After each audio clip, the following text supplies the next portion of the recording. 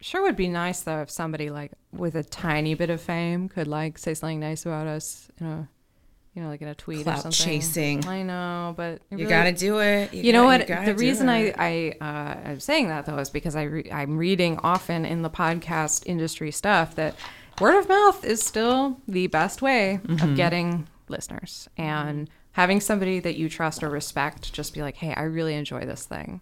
Yeah. Check it out. That's all I'm asking. Is that too much? Wouldn't that just be fine? Wouldn't that be great? Wouldn't that just be fucking great? Having a really good time. Speaking of, hey, Victoria. Oh, hey, Chelsea. You know what I could use right now? No. A breath of fresh movie. No. What? Oh, no, I meant that was like so no. Sorry. I'm so sorry. No with a question mark. Yeah. Like, yes.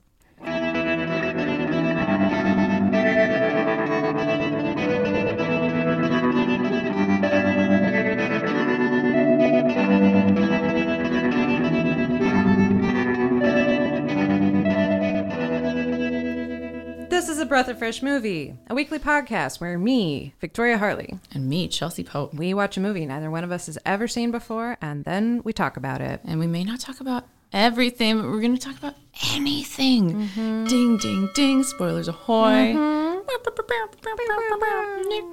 That's like a yacht having a... Is that? Yeah, that's how yachts say land ho. That's to me, that's what the fox say. Anyway, I like it. Someone posted the video of that on Twitter, and it's still so like a lot of people love it, a lot of people hate it. Yeah. And it has that nostalgic flair to it. And I guess it came out 10 years ago. As long as you feel some kind of way. I thought it came out longer ago, actually.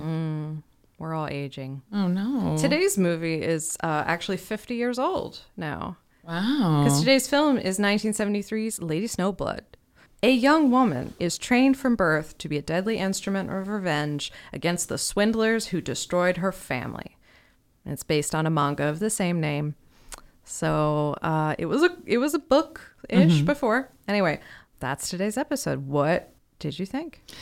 Good. Yeah? Good. Yeah. I mean, it's like I already had a feeling I was going to like it because I know that, and we'll talk about it more, like the way Tarantino borrows just very directly. Well, and this was a big one that he's talked about. Well, I think that fits into the first impressions, though. I mean, like, what did you notice that's like, oh, that's Tarantino. Oh, that's Tarantino. Because there were a couple moments.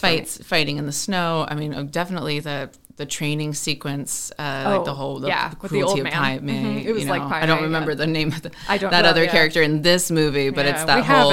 It honestly, it's a number of set pieces looked very closely, like including that temple. I was like, did they shoot Kill Bill in the same? Yeah. Did they do it in the same stone quad? I think they found another place. Yeah, maybe. I didn't do a rewatch of.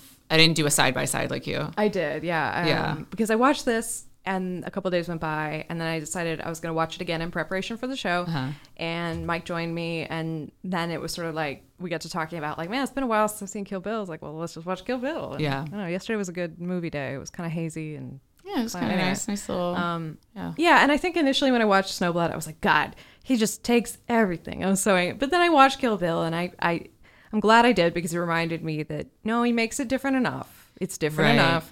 And he's not, this isn't a secret. He's not keeping that. No, he's very much open about this as an influence. Absolutely. And this reminded me too, in Community, there's like, they did a lot of like homage episodes, or like a lot of parodies. But so I want to say maybe it's like season 5 or so. Mm-hmm. And somebody makes some side remark about parody, and then one of the other characters, I think it might have been Abed, who's like, well, actually, it's a parody implies this and that. This is an elevated form of homage. They're talking about the paint, the paintballing episode specifically, and it's like, well, actually, it's an elevated homage thing, and blah blah blah. There's a difference, There is a difference. There's a difference. And I mean, I think also if I'm gonna get nitpicky, it's like, well, I wouldn't want someone to treat my foot, like my material, as like, oh, they totally just took that shot from that. And it's like, well, yeah. Oh, I've definitely stolen stuff. I mean, not stolen stuff. I mean, I have literally stolen stuff. What you're supposed to do, though. Like, it's we're all just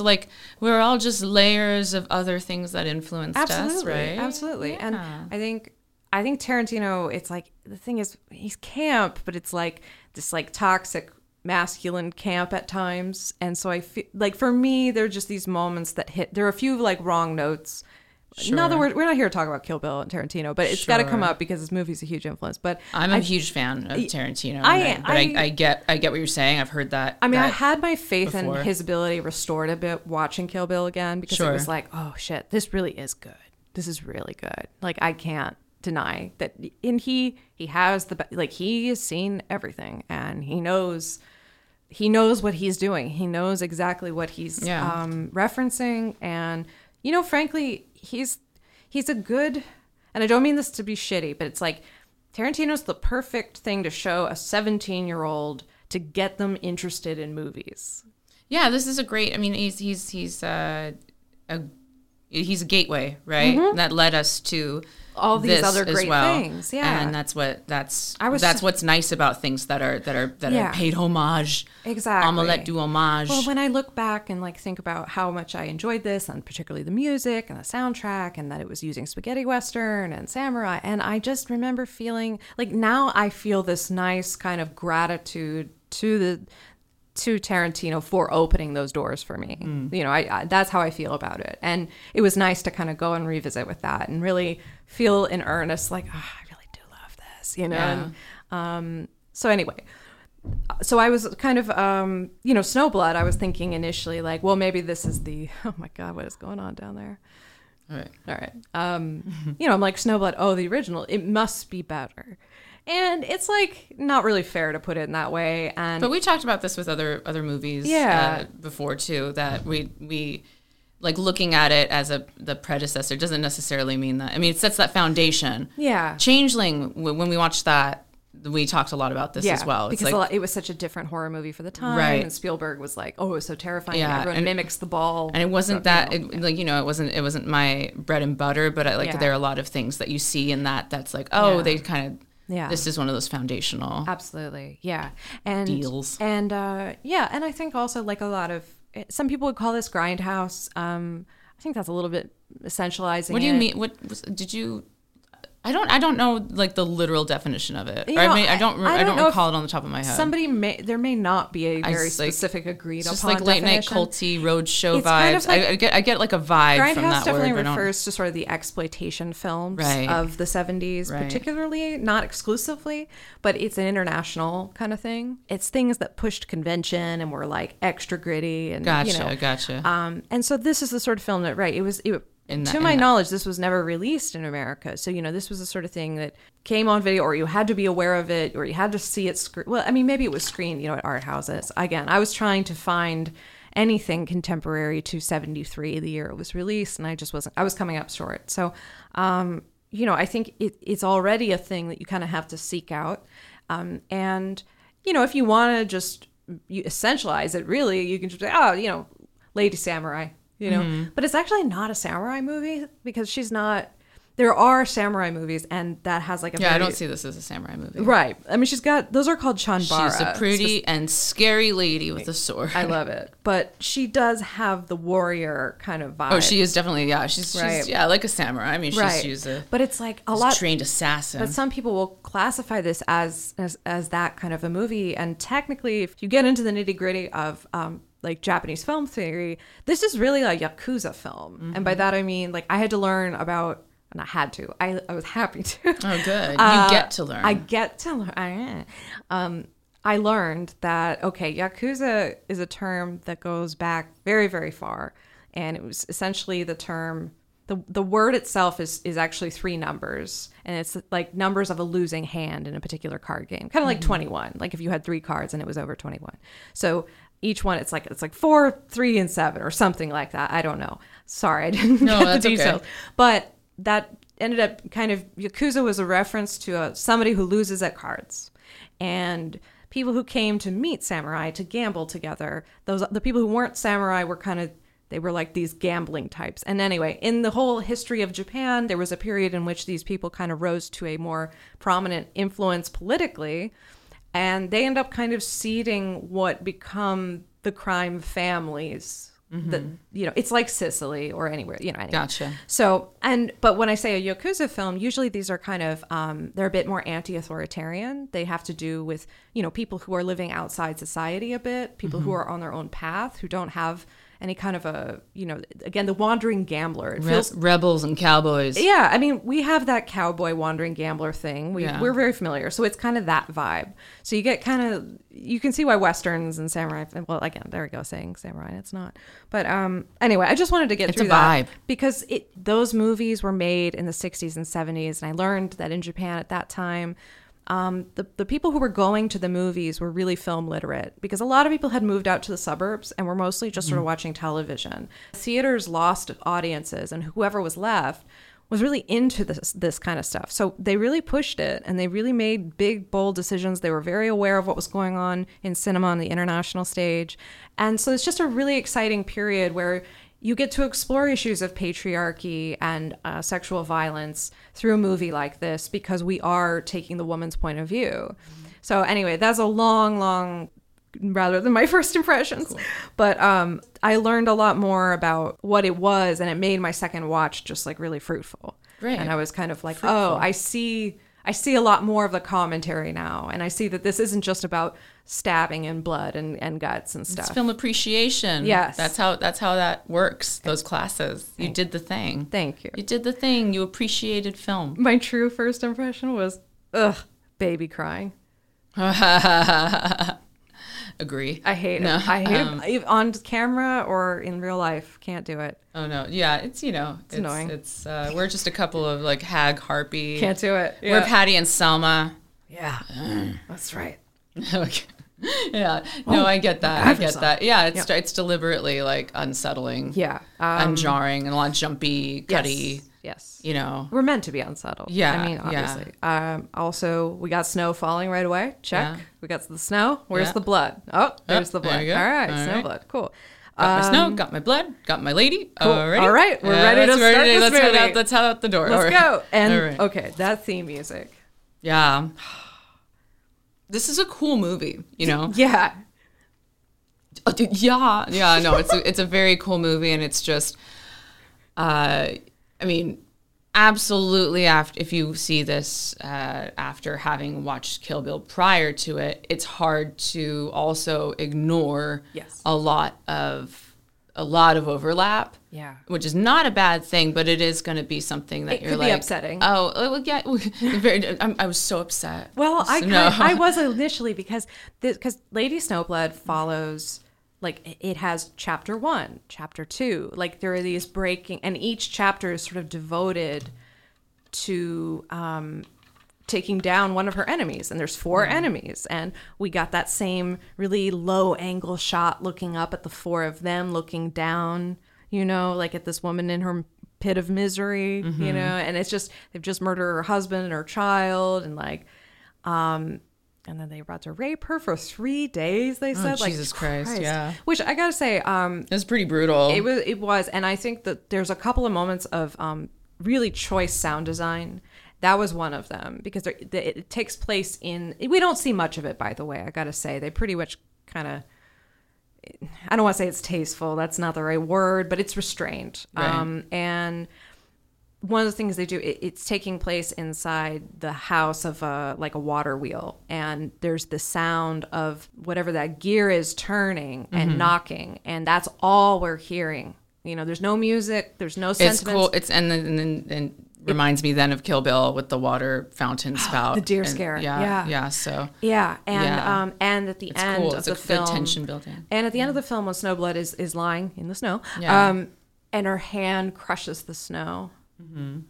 That sound, and like the music cuts out, and it's just like, and there's sort of like this theory that, and we know this from other movies, that sound really disturbs us in violence almost more than the visual, and so I think this movie has some really very crunchy sounds. Yes, absolutely, I love it. Yeah, it's cool. It's working for me. And also they kind of use that I feel like maybe because I've seen enough anime, I accept it and I'm like, ooh, I like this. But sort of narration through VO over those like drawings of the war, like the way they gave the backstory. Yeah. There was also a couple of moments where characters were sort of in conversation with each other, but it was like we were hearing them talking in another scene. And in this scene, they're silently just sort of watching each other.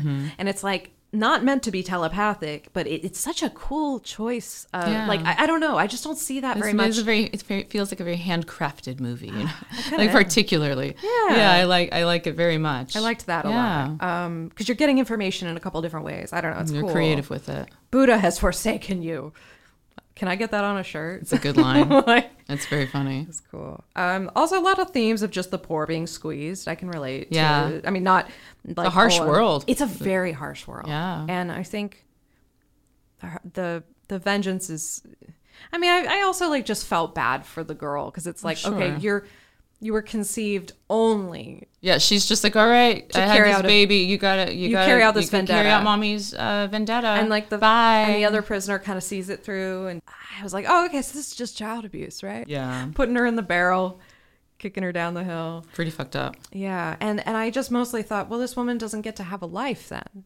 Like this is this is her whole existence, and identity. And I know we're supposed to kind of she's to carry out it. You know what this reminds me of? Under the Skin. It's a character that is meant to carry out a task, and that is the conflict of their whole identity, and the similar like just falling into the snow, like getting taken out in the snow. That's a gregreat comparison. I feel like that feels like there's a lot. They're not literally the same story. Oh, sorry, spoilers. Well, we talked about it. But just this character who that's what does him in. Yeah. And even just visually and the way that the camera angles back up is very reminiscent of the angles you were just talking about. Yeah, I mean, because they keep referring to her as like, oh, you're an Asura, which is a demon, but it's like, well, but no, she's a woman. She's also a woman. She's also a woman. And they do kind of give you that weird glimmer at the end where you think the story is over, and it's like, will you ever be able to return to a normal life, Lady Snowblood? Mm-hmm. Like, you know, it's just like, no, of course not. You never had one. You never had one. There were a couple other things that happened. I'm calling these the Kill Bill receipts. Mm-hmm. We got the theme music, talked about that low angle. Mm-hmm. Also this idea of like each title and chapter kind of introducing each murder phase we're going into. Yeah. Murder during sex. Like, that was a common theme. Being taught by a martial arts master alone in a remote place. Yeah. When like her clothes come off, I was like, okay. Let's talk. What was that? I mean, I was like, okay. I don't know how I'm gonna. I didn't understand. I'm not coming down on the movie about it. I know. I was like, oh shit. Like no, like me and Mike sort of. Don't look at the little girl. No, me and Mike sat there because it was like part of me was just like, oh, I just didn't know that was in this, and then it really shows like the violence of this girl. Her. That's her life. Yeah. Oh my God. I mean, there was the part of me that just, is like the instinctual concern for the girl actress. Hopefully nothing, that she wasn't exploited, Yeah. Yeah. And then I reflect on this stupid puritanical strain of reaction that it's like it is a little girl. I don't know. It's kind of like there is that is something that we ought to point that out. Yeah, just so you're aware. There is nudity, and the only nudity in fact in the movie. We didn't see anything. It's shocking. Else. It's very shocking. Yeah. I mean, I think they were pretty intentional about that. But I was kind of it does take you out of it. Like took me absolutely out of it, and I was like, oh shit. And like I say, I kind of was trying to interpret the meaning or purpose of that. I mean, I guess to put it to try to gild it a little bit. That's it's what I'm trying to understand. My thinking it would be just that he is. He has so little regard to her, like he doesn't give a fuck. Got it. He is the dominant, and he's going to he doesn't. There's no boundary with that. Like, got it. And it's Yeah, it's like a threatening. It feels threatening and high stakes, and it's like also I think there is this like humiliation aspect of it by design. Yeah, where it's intended to degrade. Yeah, as part of her tutelage again. Yes, I mean they make a different choice in Kill Bill. He just does the arm thing, whatever to like subdue her. To be I agree. But it also, it's a pattern of abuse that we also see in the training with like her trying to eat the rice or whatever. Then we see in Kill Bill 2. I'm talking so much about the Kill Bill, but it's to make that parallel about like the cruelty is the point, and that's part of the training, and it's a sudden shocking thing to put her and to make her most vulnerable. And it's also nighttime, they're outside and there's wind blowing. So it's the most exposed, vulnerable kind of nudity you could have. Yeah. I think. Up, unless it was snow on the ground. Yeah, but I must admit in that moment I was like, well, I appreciate that Tarantino didn't have a child go to Pai Mei, that it was a fully grown woman. Yeah, he changed it up a little bit. He gave her more, like, choice, and, I mean, it felt not as bad. Absolutely. Of course, the look, we see Lucy Liu rock almost, not, it isn't identical, but it's very close. Oh, very, very much hearkening, yes. Very much. There's a whole, party happening while she's hunting down. And then there is a daughter of one of these killers, one of the 4 people that she's hunting down. There's a daughter. And Snowblood, before killing this girl's father, her enemy, tells the girl exactly where to find her. If anything should happen, here's where I am. This is the little girl. This is the Vernita Green daughter who, like, if you grow up and you feel sore about it, like, it's I'll the be cyclical waiting. nature of revenge. It just keeps going and Revenge going. is not a straight line. It's a forest. Yeah. And like a forest, it's easy to lose your way.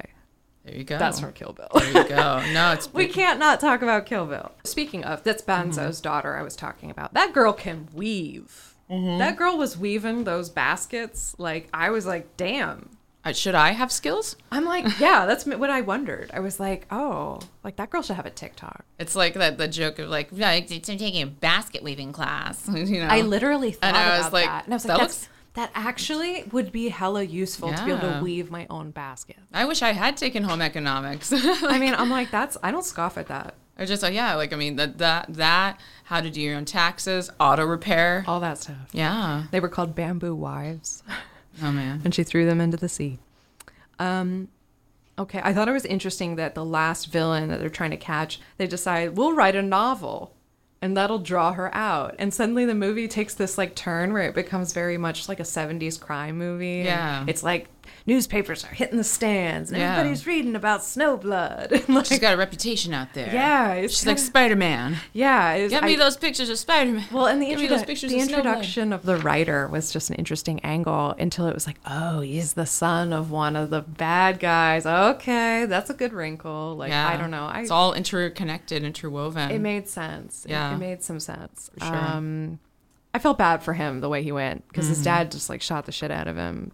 Also, I thought that the top dog, he looked like if Hayao Miyazaki was much younger and a goth. Yeah. No, that's a good visual. Like goth Miyazaki. Very distinctive looks everybody has. Everybody I really liked that. That did help to keep track. There's a lot of characters, so it helps to keep track if they have distinct looks. Yeah, and it was in a period of Japan's history where Western influence was being let in for the first time in a long time. So that whole costume masquerade ball, Snowblood stands out in this traditional Japanese dress, while everybody is in these. And I don't know, Just I like Cinderella. It's so good. She's here for the ball. And actually, Snowblood is supposed to be a bit of a take on Snow White.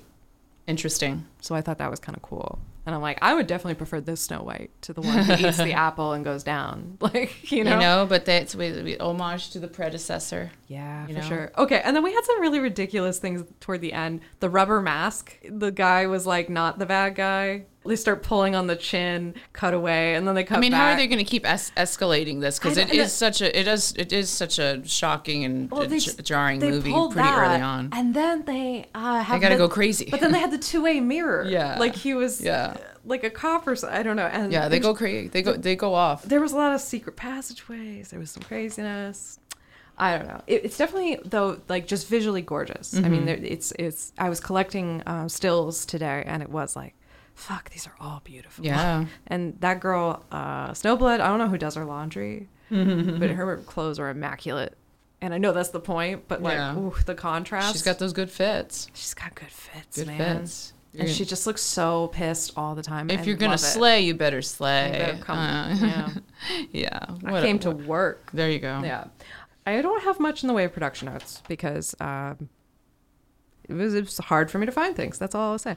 Okay. This was independently produced. At the time, there was a series called Female Prisoner Scorpion that was very popular. And this was like, oh, let's try to get in on that. And in fact, Meiko Kaji, the star of this film, who also sang the theme song, by the way. She did both. And because of the... Me gusta. Yeah, and because of Kill Bill and the resurgence of popularity of this film, she actually returned to record new songs for like the first time in 30 years. That's cool. So I just think that's really fucking cool. That is very cool. That she came out.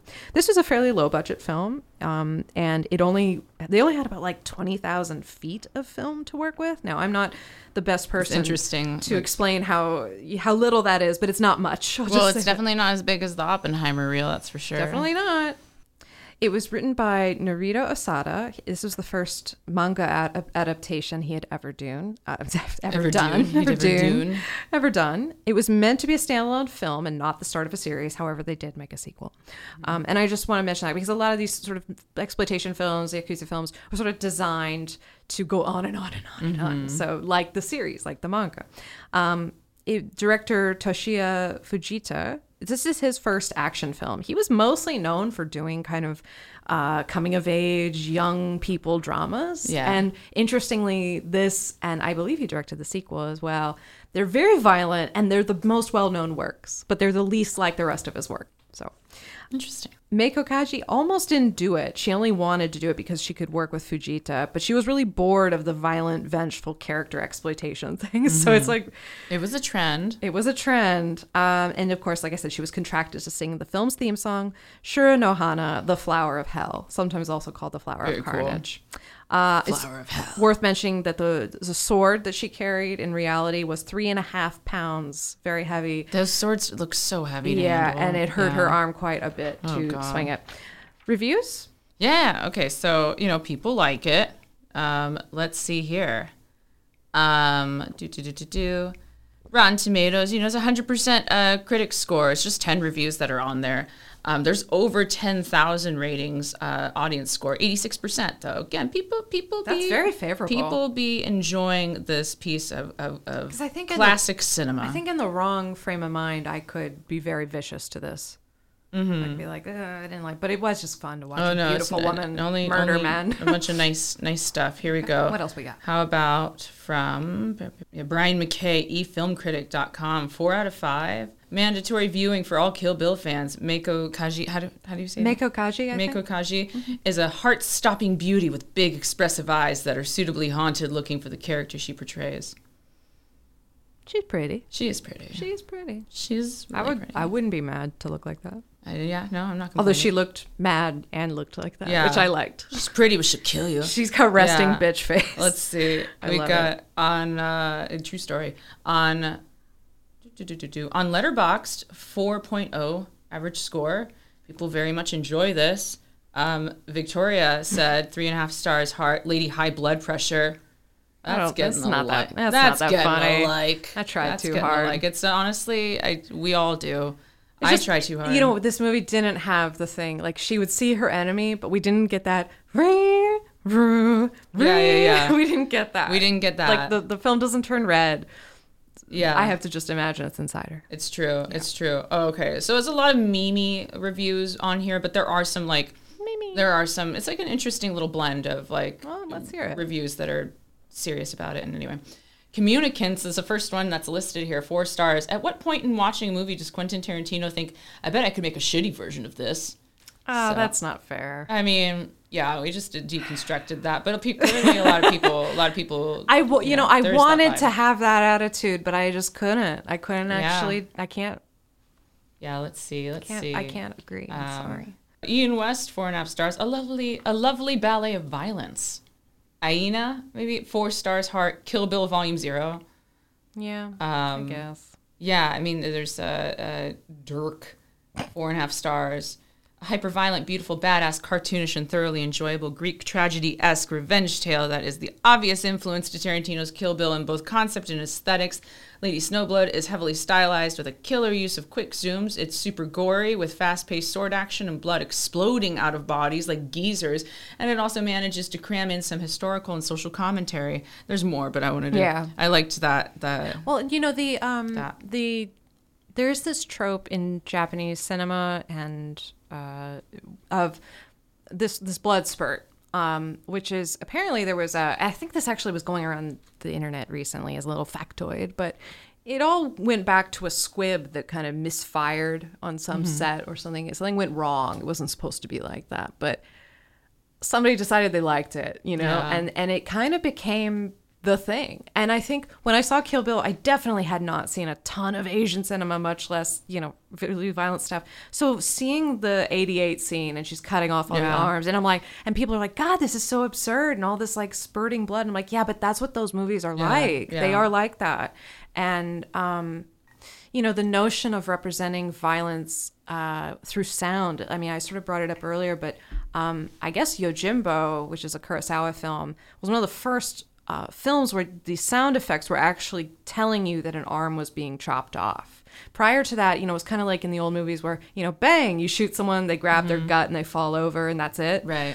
They were like, no, we gotta... Let's hear it. Let's get visceral. And that was let's hear the squish. Yeah. So, and of course, like a lot of countries in the 60s, people at that time were like, you know, they wanted to play and experiment. You know, this film is from the 70s. So, you know, really, it's actually not as experimental in terms of sound. I mean, I think the fact that we're getting these, well, they're called enka-style hits, but the title songs of these Yakuza films of the 60s and 70s, it was kind of a trend for like the lead actor to also sing the theme song and sort of package it like that. And I'm like, you know, I wouldn't hate it if an action movie did that in America. Yeah. That might be fun. We've had those. We've had the... I mean, we kind of do it with the James Bond thing. That always gets a theme. There's a whole package to it, you know. These movies have songs. You got the Danger Zone, Top Gun. How could I forget?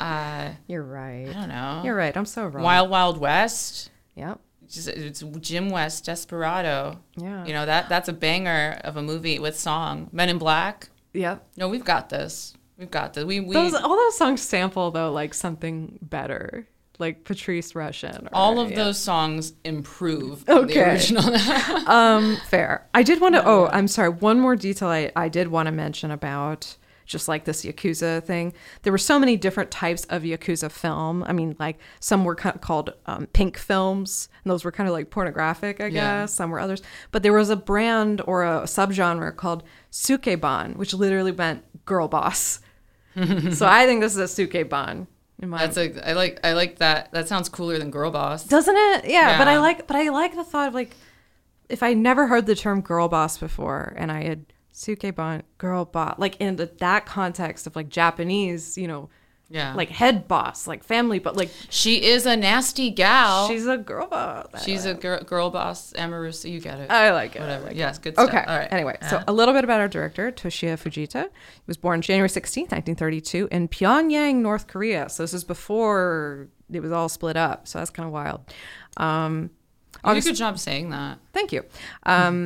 He passed away August 29th, 1997 in Tokyo, Japan. He worked as a director, writer, and actor. He attended Tokyo University and was hired at Nikatsu Studio in 1955. He mostly worked as an AD, DP, writer, or publicist. He did a little bit of everything. It wasn't until 1967 that he became a director, and his first film is called Hiko Shonen Hinodo no Sakebe. I had to really work on that. Still might have fucked that up. But he got a new director's award from the Directors Guild of Japan for that film. So his first film, people are like, "Oh, this is great! Yeah. Like heap the honors on this young one. He's deserved it." And this film was about a juvenile delinquent. They made a sequel. He also was working on a TV series called Alley Cat Rock: Female Boss. That was where he met Meiko Kaji, and they got tight, and that's why she agreed to do this film later.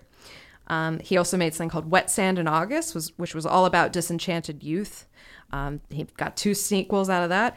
One of the eras of, I mentioned the Pinky films, there was also an era of, and this is the term, Roman porno. And these were big budget, softcore pornography films.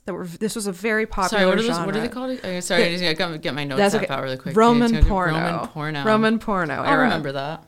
Yeah, again, it's kind of like just for studying. Some of the Pink films, but he really wasn't interested. He didn't really want to do Pink films, but he said, but he was kind of like, but as long as I get to do the story I want and all that is still legit, I guess I can do that. So he did a couple of those and now these are not the porn films, but these are other films he did, but I think they sound like porn titles. Did the Red Bird Escape? Virgin Blues. And The Red Lantern. He went on to do some other films about teens, delinquents, people who ran away from home. He did. This guy's a pervert. Maybe. He did Female Delinquent. Talented man. Another one called So Soft, So Cunning. And Tenshi O Yuaku.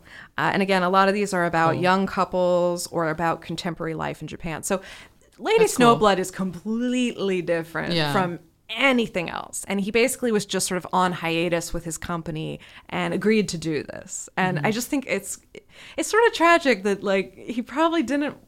This probably isn't what he wants to be remembered for, and yet we all are. That happens though, right? Doesn't it? Yeah. I mean, I'm sorry you did a good job, man. I'm sorry you made a banger. You made something with too much style. Sorry, dude. Okay, you succeeded.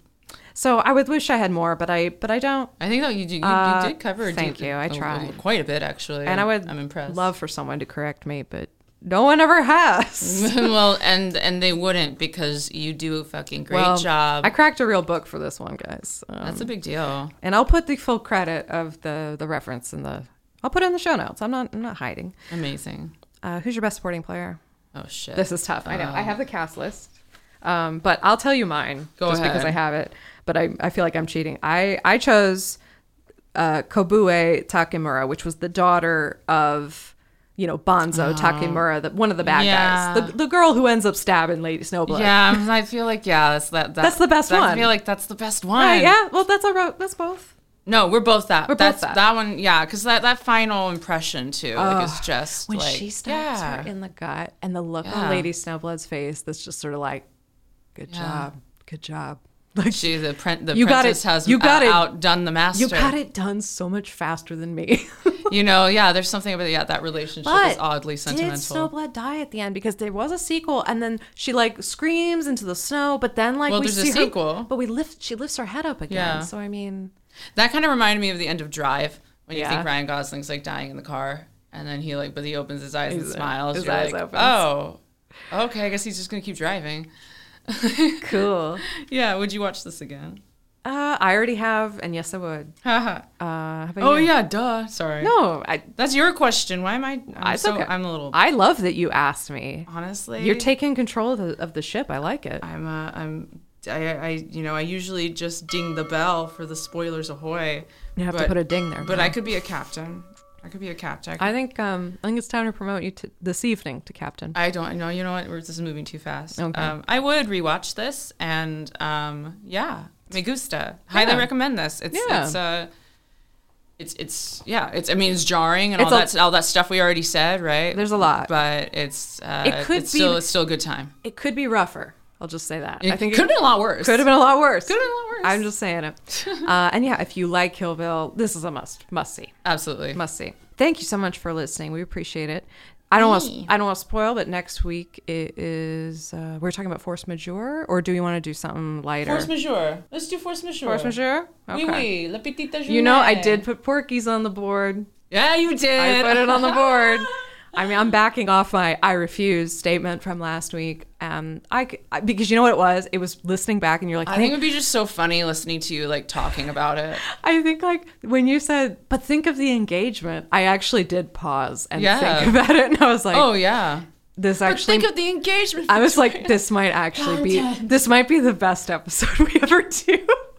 What if it's the best thing we ever? What if we love it? What if we fucking love it? Okay, that could happen. Oh God. Let's find out. Anyway, you can follow us on social media at Fresh Movie Pod. Send us an email. Tell a friend, because word of mouth is the best. Also, many people use podcasts to fall asleep. You can fall asleep to us anytime you want. In fact, we may come out with like a bedtime series. I don't know. Good night. Good night. Good night.